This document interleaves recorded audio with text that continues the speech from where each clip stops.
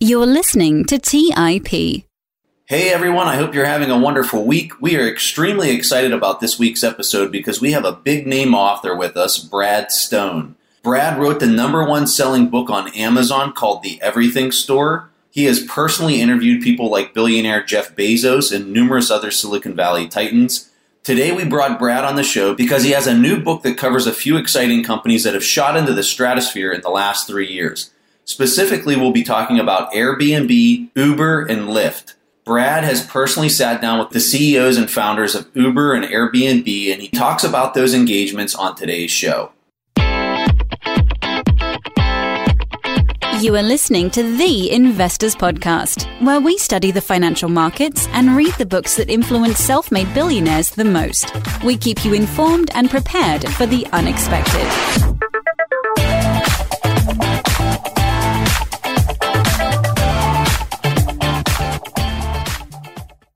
All right, so I am so pumped today to have Brad Stone with us. And Brad, just so you know, Stig and I read your book on Jeff Bezos probably almost 2 years ago now, Stig. It was a while ago, but I find myself recommending that book to so many people because it's like getting a master's in business after you read that book. You're reading this stuff and you do such a great job at capturing how brilliant Jeff Bezos is in that book. And so Stig and I were always looking for new books to read, and so is our audience. They're constantly sending us emails on what we should be reading. We got an email from somebody saying, Brad Stone's got a new book out, and it's called The Upstarts. And of course, Stig and I immediately, and I mean immediately, this is before we even knew you were going to come on the show, we went straight to Amazon, purchased the book. So here we are talking with you, and we are so honored to have you with us today. Awesome. Well, thank you guys. Thanks for having me on the Investors Podcast. All right, Brad. So let's start off with what I think was the first theme that I picked out of your book. And I absolutely love this thing. It was such an enjoyable read. The thing that I picked out immediately was this character, this Travis Kalanick character. And recently he's been in the news a lot. And I think a lot of that even happened after your book came out here at the beginning of 2017. Where, I mean, he is just in the news, and he's not in the news for good reasons. But you have firsthand dealings with Travis. You've actually sat down with him. In fact, you talk about it in your book where he was really kind of giving you a hard time initially when you were talking about writing the book. And I loved how you kind of spun this during the conversation in the book. Talk to our audience about Travis. What is it like to deal with him on a firsthand account, face-to-face basis? Yeah, well, you're right, Preston. The book came out at the end of January, and the news for Uber has really been relentlessly bad since then. They've had, the allegations of sexual harassment that wasn't addressed inside the company, the video of Travis arguing with a driver that my publication, Bloomberg, posted, all sorts of disclosures about ways they were avoiding regulators, and basically a hard-charging and kind of relentless and thankless internal culture that the company's been really criticized for, and that does start with Travis. Now, even though the book came out at the end of January, it's all in here, right? I like to think that the character of Travis, that all these things aren't happening in a vacuum, but this was apparent very early on. And, not only reasons why, the company is stumbling now, but really probably why it's been successful all along. Because here was a company that had so many obstacles to overcome, an incumbent industry, very politically connected, to navigate in the taxi industry. And Travis just charged across and over every barrier in his path. But to answer your question specifically, let me point out a couple of things. You're right. When I did go to ask him to cooperate with the book, his answer was, and I assume this is a family podcast, so I won't use the swear words, but he basically says, there's no friggin' way I'm cooperating with a book on Uber right now. So he was combative with me early on, but, I did sort of the same thing I did with Jeff Bezos, which is, sort of wore him down with the inevitability of the project. And ultimately they kind of came around. But, on the positive side of the ledger, I have to say that in my interviews with him, there's no one more enthusiastic, charismatic, and committed to the Uber business. Like, he is all in. He is very creative and energetic about the business. He is really articulate about the changes that Uber can have on our world. But here's the key point. He's also competitive as heck. And this is, I think, a lot of the reasons why we see some of the behavior with regard to Lyft and regulators. He's really unwilling to cede any inch of this transportation revolution to a competitor. And I want to read you one note from my book, which is early on. It's when, he had been an advisor and an investor to Uber, and then he seizes control of the company when he realizes, A, it's going to be a huge success, and B, when he realizes it's a fight. And he's gotten the first subpoena served by the city of San Francisco, and he just goes to war. But I got a lot of the internal email from that time, and he sends this to one investor. Apparently, there was someone on Twitter who was suggesting they might go into competition with Uber, and he writes back in this email, quote, "They will be getting into one of the most complex businesses I've ever seen for all the wrong reasons, and they will sorely underestimate the pummeling that they will go through at the expense of my bare knuckles." End quote. So that's all you need to know, right? He's accused of being a bit of a bro or creating a bro culture at Uber, but one, total passionate belief in the company and the cause, and two, just so competitive. And partly it's born from the hardship and failure that he had earlier in his career as an entrepreneur. And it created this, kill or be killed mindset that I think helped Uber, but also resulted in some of the problems that it has now. So based on what you're saying there, it seems to me like you kind of came around and kind of like them in a way. I'm not one of those guys who would really be in this business if they weren't energized and really admire the people that I write about. There are plenty of reasons to criticize Travis and Brian Chesky of Airbnb and Jeff Bezos of Amazon, and for that matter, Steve Jobs. And we'll get into some of the criticisms of Uber and Airbnb, but fundamentally, I believe that Uber has made the city I live in better. Airbnb has made the city I live in better, and and it's partly as a result of the determination and perhaps the ruthlessness of guys like Travis. After reading multiple books about billionaires, for me and Preston, we kind of left with this feeling that the person in question has a unique skill set and drive that he or she would have found a way to become successful one way or the other. And clearly one book that comes to mind is the Everything Story about Jeff Bezos that you wrote.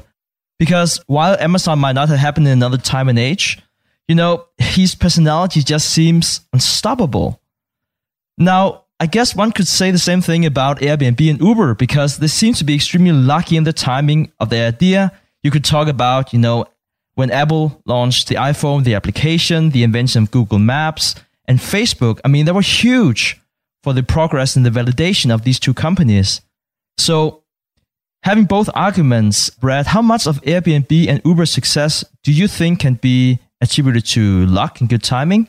And how much to the unique personalities of the company's founders? Wow. Well, good question, Stig.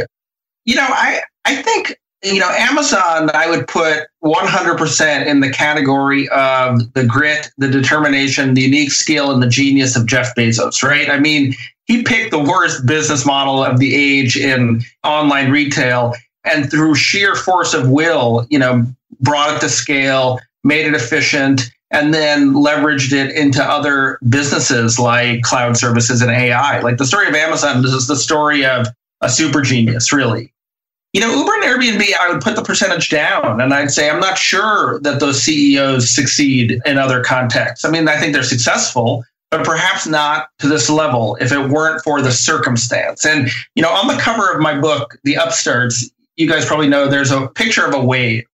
And I play with the image of the Great Wave a little bit in my book. And you mentioned a couple of the factors. It's the launch of the iPhone, the App Store, Google Maps, yes, real identity with Facebook, the cloud, and then a unique capital environment where there are billions of dollars available in the private markets to these companies. All of these things propelling a lot of the businesses, that arise in this era in Silicon Valley and around the world to great success. And Uber and Airbnb certainly emerged as the kind of kings of this era. But, they start with the right idea. They're very much at the right time. But look, I mean, Uber was founded and created by Garrett Camp, Travis Kalanick's good friend, a Canadian who was an entrepreneur, started to stumble upon and was inspired by a scene in the movie Casino Royale. So, Uber doesn't happen probably without Garrett. Now, Travis really made Uber and did so much, obviously pivoting into UberX when he saw he had to, in part because he was inspired by Lyft, and then putting the pedal to the metal and raising money when he could, maximizing the opportunity. Airbnb probably doesn't get to where it was without Nate Blacharsek, the co-founder, who as a high school and college student was an accomplished spammer.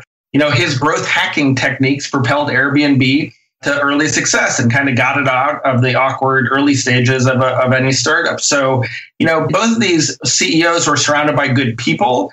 They had key advisors. Greg McAdoo from Sequoia was a key early advisor to Airbnb. Bill Gurley from Benchmark, a key advisor to Travis at Uber. So, it's like, I'm of course in awe of both of these CEOs, but, they had a lot of help.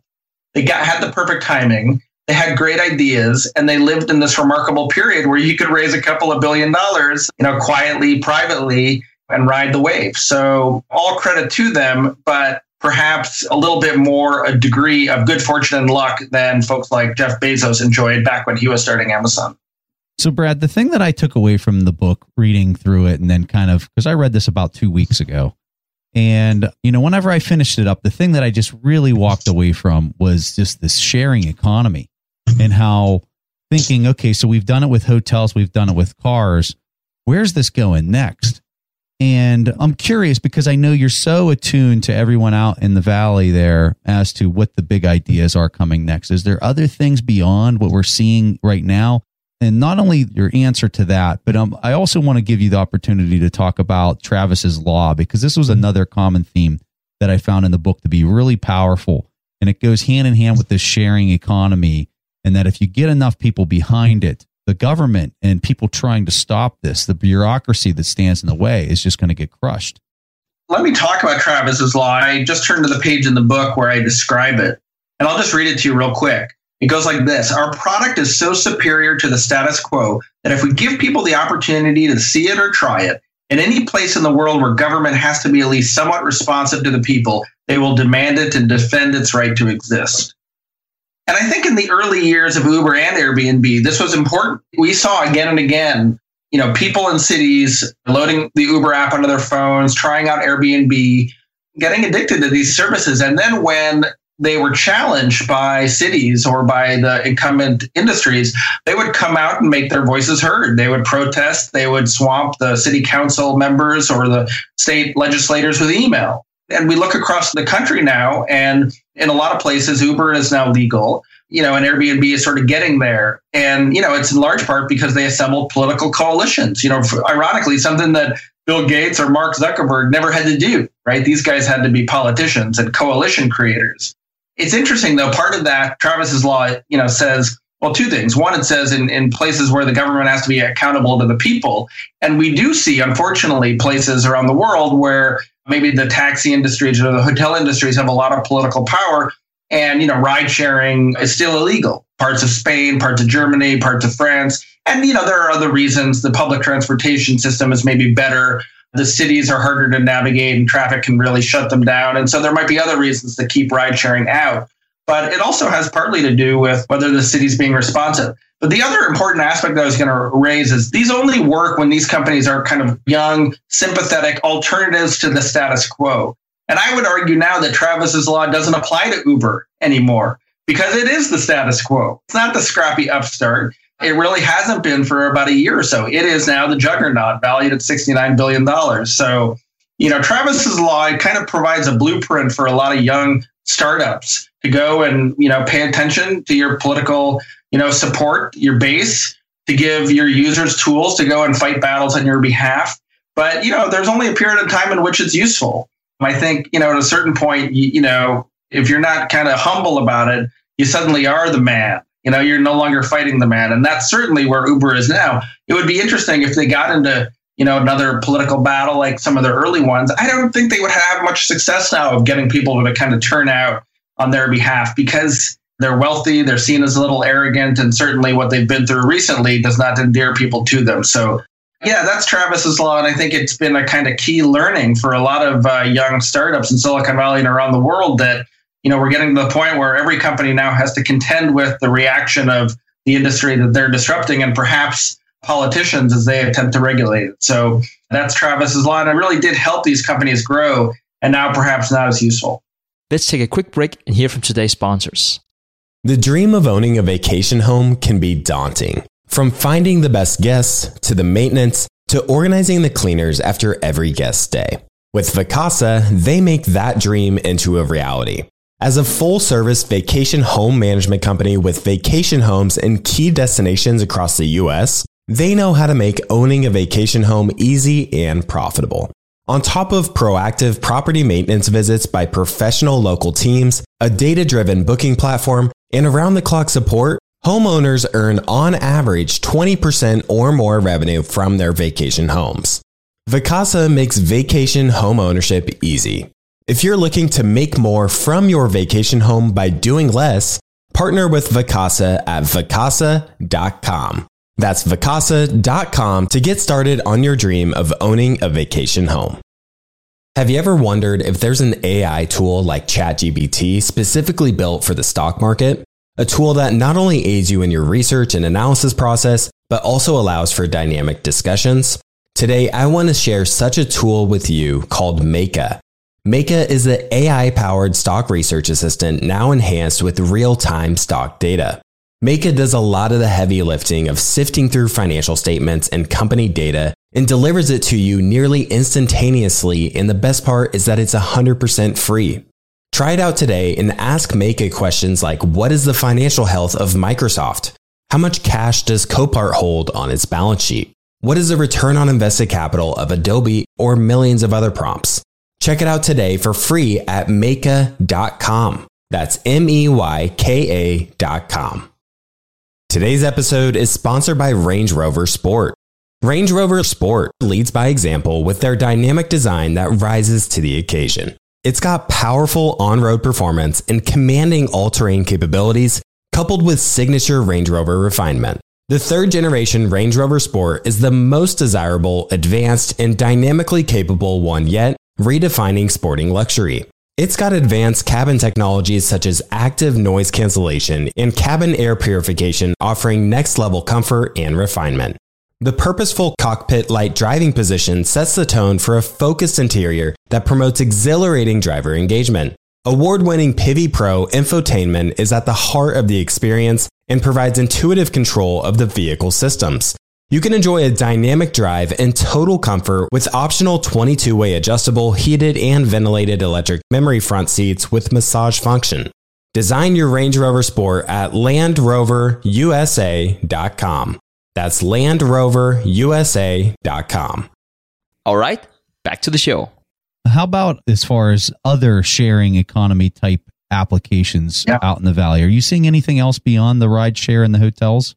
Yeah, I mean, it all sort of hit at the same time, and there were a lot of other ideas around it. And, the food delivery was one. And of course, there are great businesses around the world. Some have, seemed to be stalling out. Others perhaps could be successful, although you do get the sense that it's going to be Uber and perhaps Amazon dominating the kind of delivery and logistics space because they've got the scale. Other sort of, sharing economy type companies, in things like babysitting and, services like fix stuff around your home. There's, of course, car sharing. There's office space sharing. There's warehouse and logistics kind of sharing of warehouse space. But, at this point, it all feels sort of like these junior ideas. And the two big ones are home sharing and ride sharing. And, and we're really on to the next thing. It seems to me like Silicon Valley operates in 8-year cycles. And this last one was the one that was propelled by smartphones and broadband wireless and GPS. And we're entering into the next phase now, which is really going to be about artificial intelligence and machine learning. And, I have an Amazon Echo in my house. And, we're talking in a week where Amazon made voice calling on the Echo available and rolled out a new device that you could talk to, but also has a screen. It seems to me that these kinds of devices, and we'll see them soon from Apple, and we already have one from Google, are going to be everywhere. This is like a totally new platform. Tell me if you agree with that. So I totally agree with you. And I've got a hilarious story I've got to tell everyone that's listening. So we get one of these Alexa systems. So because we ran an app, we worked with some good friends and they built an app for our platform on the Alexa app. So I put this thing in my house and I'm playing around with it. I'm testing it out. And, it's really neat and it works really well, like way better than I had ever expected. So I go into the kitchen and my wife, and I have this thing set up in another room that's kind of far away from the kitchen. And I'm there telling my wife about it. And I said, all you have to do, you could actually make your shopping list with this thing. All you'd have to say is, hey, Alexa, add milk to the shopping list. And as soon as I was done saying this to my wife, and I'm serious, I'm like 2 rooms away from where this thing's at. We hear off in the distance, it says, I just added milk to your shopping list. I looked at my wife and both of our eyes just about like bugged out, like, oh my God, this thing's listening to every single thing we're saying in this house right now. Well, Preston, the irony is that you just activated my Alexa behind me by saying, Get out of town. Get out of town. So there you go. Like, I just set off his Alexa in the back room. And so you're right. This is getting crazy, all this AI. And what I don't think people realize is that the software for this is being applicationized. And I just made up that word. It's being outsourced to other people, programmers around the world, so that if you want to set up an application on one of these platforms that every time your dog barks 3 times that a food dispenser will drop food out, there's somebody that can build an app for that. And so the whole piece of this voice activation stuff is getting really exciting because it's all being outsourced to third parties. You know, it's already in a really unsatisfying way in our cars. And, you know, we're going to bring Amazon or Google or Apple in there. It's going to be much better. And then our offices, it hasn't even begun to come into the enterprise yet. And that's next. So that's the next wave. Yeah, no, I agree with you. That's a really exciting subject. So in continuation of this, guys, let's talk about the old companies. You know, companies like Uber, Airbnb, Tesla, Apple, and Google, and so on. Because I think one thing I was thinking about whenever I was reading the upstarts was, how does Brad see how Tesla, Apple, and Google might be making life difficult for Uber and Airbnb in the years to come? So now we have you, Brad. We're really excited about that, so I can ask you directly. What are your thoughts about that? Yeah, well, I mean, Stig, let's take Uber, because obviously Uber has an existential dilemma here, and it's called driverless cars. And at a certain point, we can argue when that is. I'm thinking it might be closer to 10 years than 5. But we're going to see driverless cars en masse on our roads. And when that happens, and when they're zooming around, picking people up, the price of a ride will fall, and we're going to have a lot more options. And so Uber really needs to lead in that revolution. It can't really even be second or third, or it risks its entire business. And so the companies you mentioned, Google with its Waymo division, Tesla for sure, and all the automakers and some of the Chinese internet companies are furiously investing in self-driving cars, as is Uber. And so, you know, Uber faces a particularly large challenge. And of course, there's an intellectual property lawsuit now between Uber and Google, which could determine some of the flexibility Uber has to use some of the LiDAR technology it acquired when it bought a company called Otto. And so it's got a problem. I think life will be made very difficult for Uber. Ironically, Google invested in Uber in a very crucial funding round, and yet now the companies really are arch enemies. So Uber has its work cut out for it. Airbnb, it's hard to say, you know, how the so-called juggernauts make life difficult for Airbnb. I think you have to look at the big travel companies as their potential largest rivals. So I'm thinking of Expedia, which acquired HomeAway, but also, you know, the Priceline Group, which has many, many assets. And then the big hotel companies like Marriott and Starwood, which merged. And, you know, Airbnb wants to be more than a lodgings company. It wants to be a full-fledged travel company and facilitate various experiences for people. So, you know, that's a big market. It's going to have lots of competition, but, it comes at it from a position of great brand reputation strength. You know, it really does have a great brand among a kind of millennial travel set.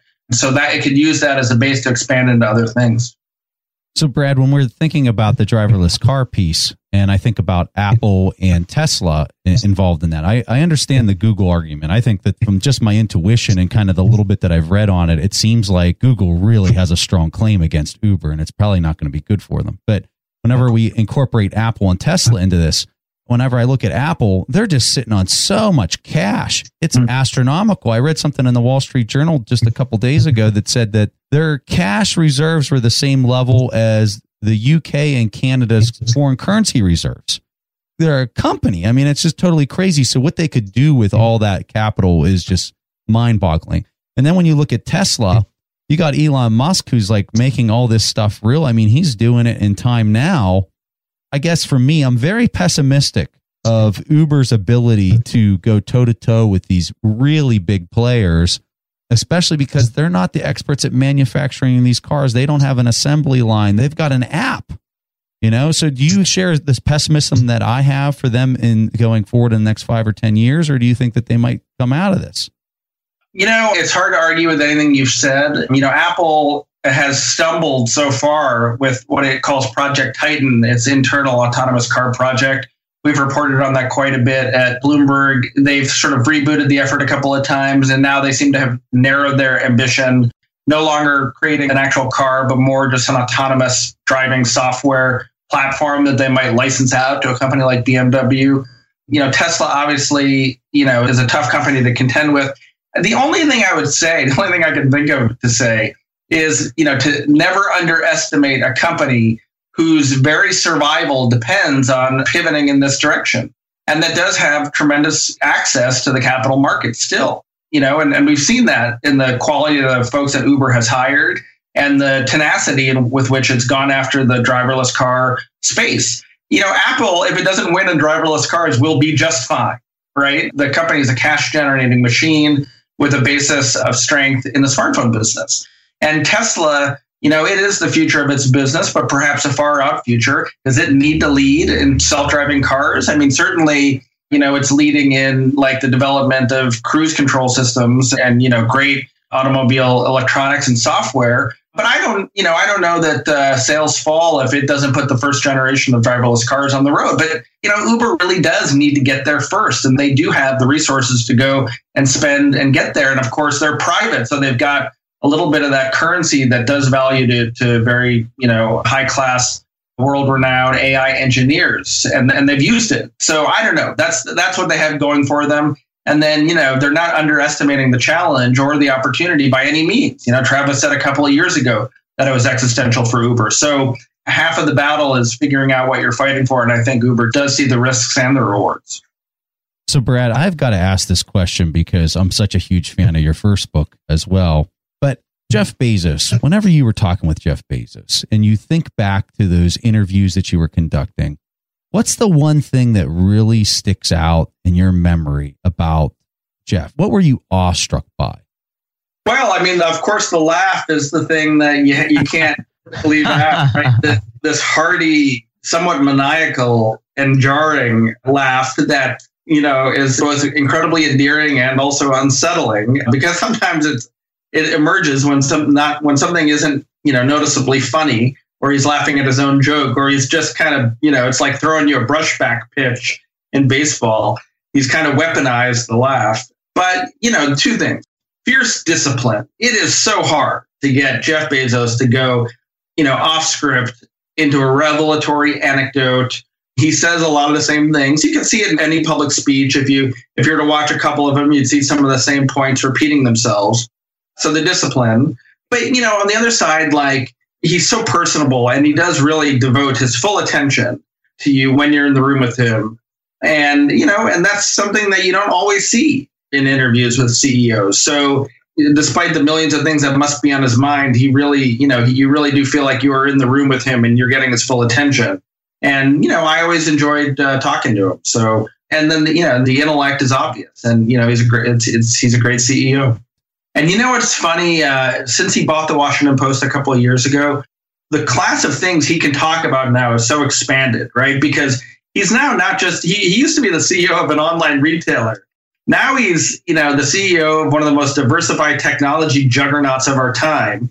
He has a space exploration company, and, he's a man of the world that owns a newspaper. And so all matters of international and national news kind of fall under his bailiwick. And he's also pretty impressive about the challenges facing the news media.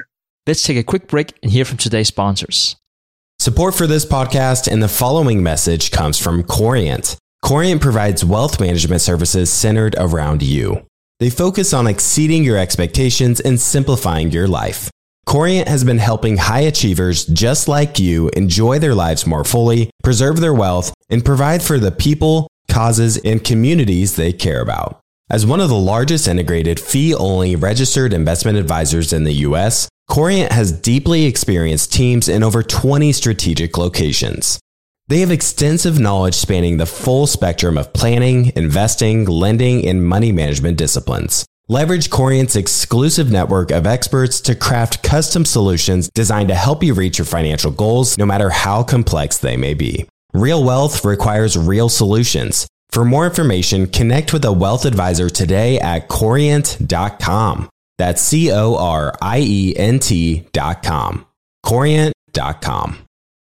As someone who's constantly on the road and traveling, Briggs & Riley has been a game changer that ensures my travel experience is phenomenal. I'm a satisfied customer of Briggs & Riley myself, and I can certainly tell you that their luggage performs. It's extremely durable, it has amazing features that make packing and getting around easier, and they have the best lifetime guarantee in the industry. If your bag is ever broken or damaged, they'll repair it free of charge, no questions asked, even if your airline damages the bag. They also just released their Simpatico collection of hard-sided luggage. It has this new one-touch feature which allows you to expand your luggage, pack it, then compress it to its original size so a carry-on can still fit in the overhead compartment, plus many other cool features. If you want luggage that was awarded the best carry-on by Forbes, then now's the time to get it.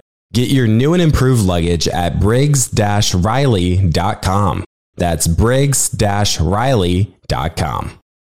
Looking to part ways with complicated, expensive, and uncertain shipping? Then give your business the edge it needs with USPS Ground Advantage shipping from the United States Postal Service.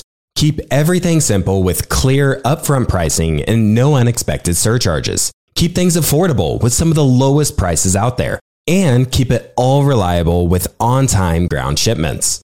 It's time to turn shipping to your advantage. Learn how at USPS.com/advantage. USPS Ground Advantage. Simple, affordable, reliable. All right, back to the show. Was there anything that he ever said to you that was just like you just never would have expected that he would have said something like that?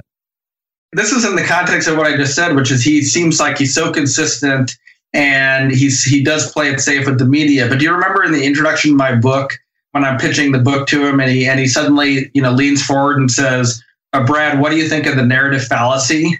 That, threw me off because I had no idea what he was talking about. It felt like a pop quiz and I felt like I was failing. So that one, and it was a little bit of like a challenge, which of course I failed, of like, how are you going to deal with the messiness of events that don't conform to a straight line?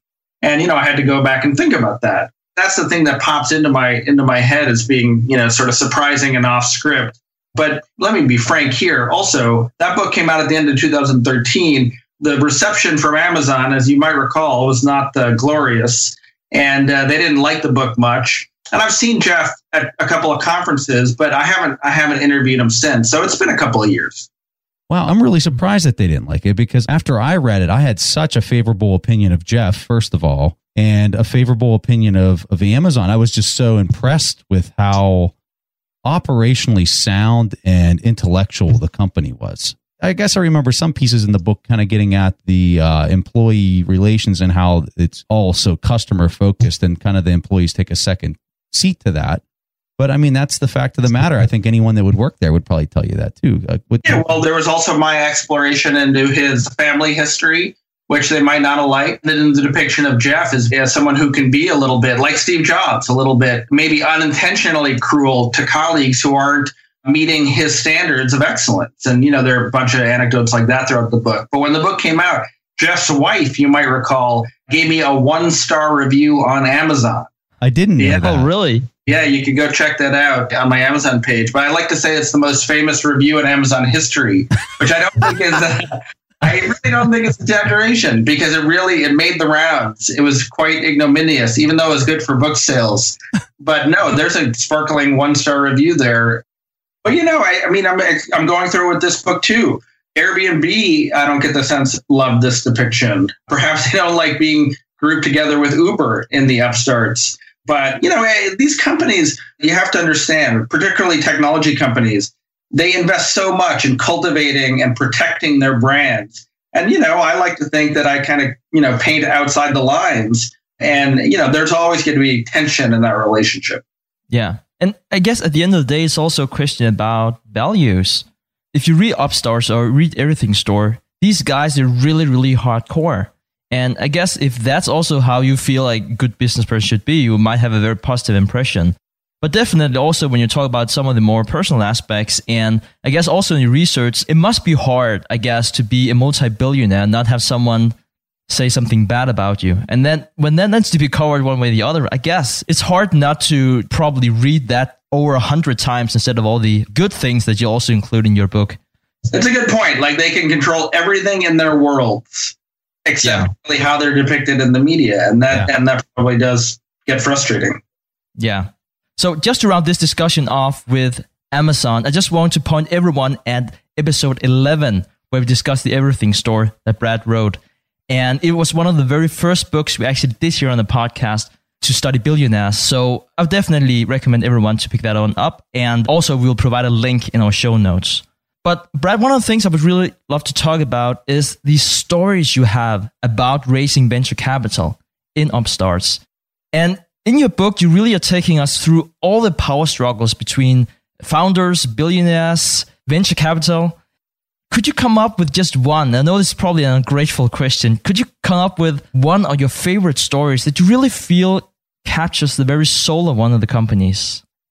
Well, let me give you one for each of them, okay? And I'll go quick. But, I'm banking off the notion here, perhaps celebrated in the press, that investors and venture capitalists are like the soothsayers or the fortune tellers of our age, right? They're supposed to see around corners and they always know what's coming next. So for Uber, a fundraising email went out in the very earliest days of Uber to the 165 members who were on an angel investing list called Angel List. And it talked about the company. It offered the opportunity to invest in it. And 150 of those 165 people who got the email did not even respond. And the head of AngelList, Naval, told me that one person actually unsubscribed. So only 15 people thought Uber was a good idea out of 165. And then some fraction of that actually invested. And then the Airbnb story is similar. And the Airbnb founders like to tell this story. But apparently, Joe Gebbia and Brian Chesky, two of the Airbnb founders, were meeting with investors. And they were meeting with one investor in Palo Alto. And they were telling them the idea for this service then called airbedandbreakfast.com. And halfway through a coffee, the investor stood up, turned around, and walked out. And they didn't know if he was coming back or not, but he thought it was such a bad idea. And, I think the moral of the story is like these guys, and unfortunately they are mostly men, they often have no greater idea of what's coming next than anybody else. And the best ideas often look bad. And these ideas were, they were unconventional founders. The Airbnb guys came from design school. At the time, Travis Kalanick wasn't even going to run Uber. They were going to deal with heavily regulated industries, and they were based on, in the case of Uber, smartphone technology that was still immature. So there are a lot of reasons not to believe. And, it just turns out that the stories of these companies getting funding early on are really the stories of how hard it is to be a venture capitalist and what good investing looks like. Because in the case of both companies, as I mentioned earlier, they found sponsors that kind of had been investigating these industries and believed in the businesses, perhaps more than even the founders themselves. And I talk about that a lot in the book. And I think you get a picture for what good venture capital looks like and what bad venture capital looks like. Yeah. And what's really the pitch here? I mean, one thing is how it would look at the very beginning, but also like if you look at some of the later rounds, I think Uber's latest valuation was around 60 billion plus. I mean, they lost $1 billion in last quarter. How much money would you pay to lose $1 billion a quarter? How do you come up with a valuation like that? Well, it's really, Stig, it's even crazier than that. It's close to 70 billion. So, but, it has nothing to do with the numbers that are out there now. Certainly not the losses. They're looking at the top line growth, which is still remarkable. And, it's interesting because they may not get there. The strength of Lyft in the US and Didi in China does suggest that Uber no longer has the landscape to itself. And then, of course, the questions that we've already raised around driverless cars. So the profitability isn't a worry to me. Perhaps having studied Amazon so much, I think Uber will get the leverage it needs over its own business model and can cut its costs and get to profitability. But how big the market is really the question, and whether Uber can dominate it in the way that its investors perhaps expected. Just to put this conversation into context for the people listening, I want to say off the top of my head, isn't GM and Tesla hitting around 50 billion in their market cap or somewhere around in there? And what was the number you just said, Brad? Yeah, it's 69 billion around there for the last round of Uber. for Uber. So this application, which is helping people, get around via taxi service that they don't even own. It's outsourced, drivers they're stepping up to the plate here.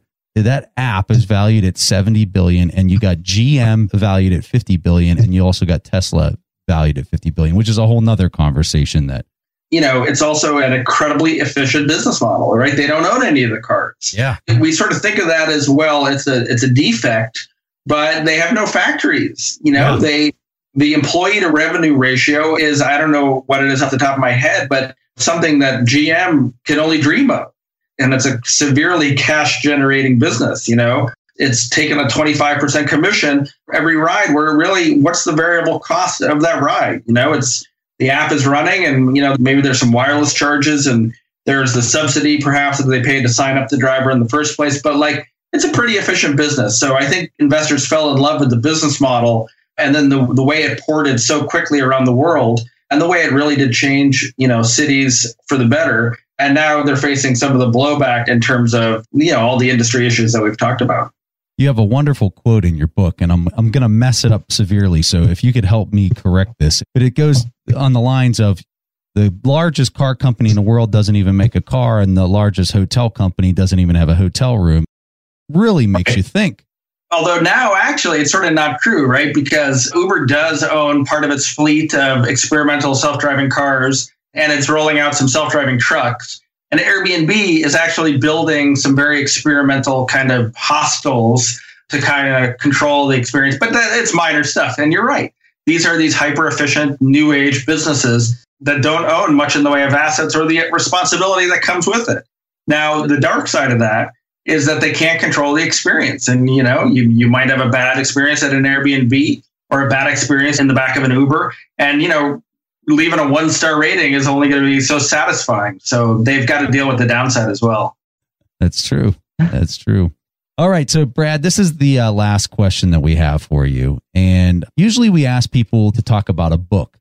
But the thing that I really want to extract from your knowledge here is, who's a person out in Silicon Valley that is just not somebody that anyone else talks about, but is a huge resource, or somebody that we could turn to, either a blog or a book that you think is way underrated, that a lot of people don't know about, but that you put in very high regard?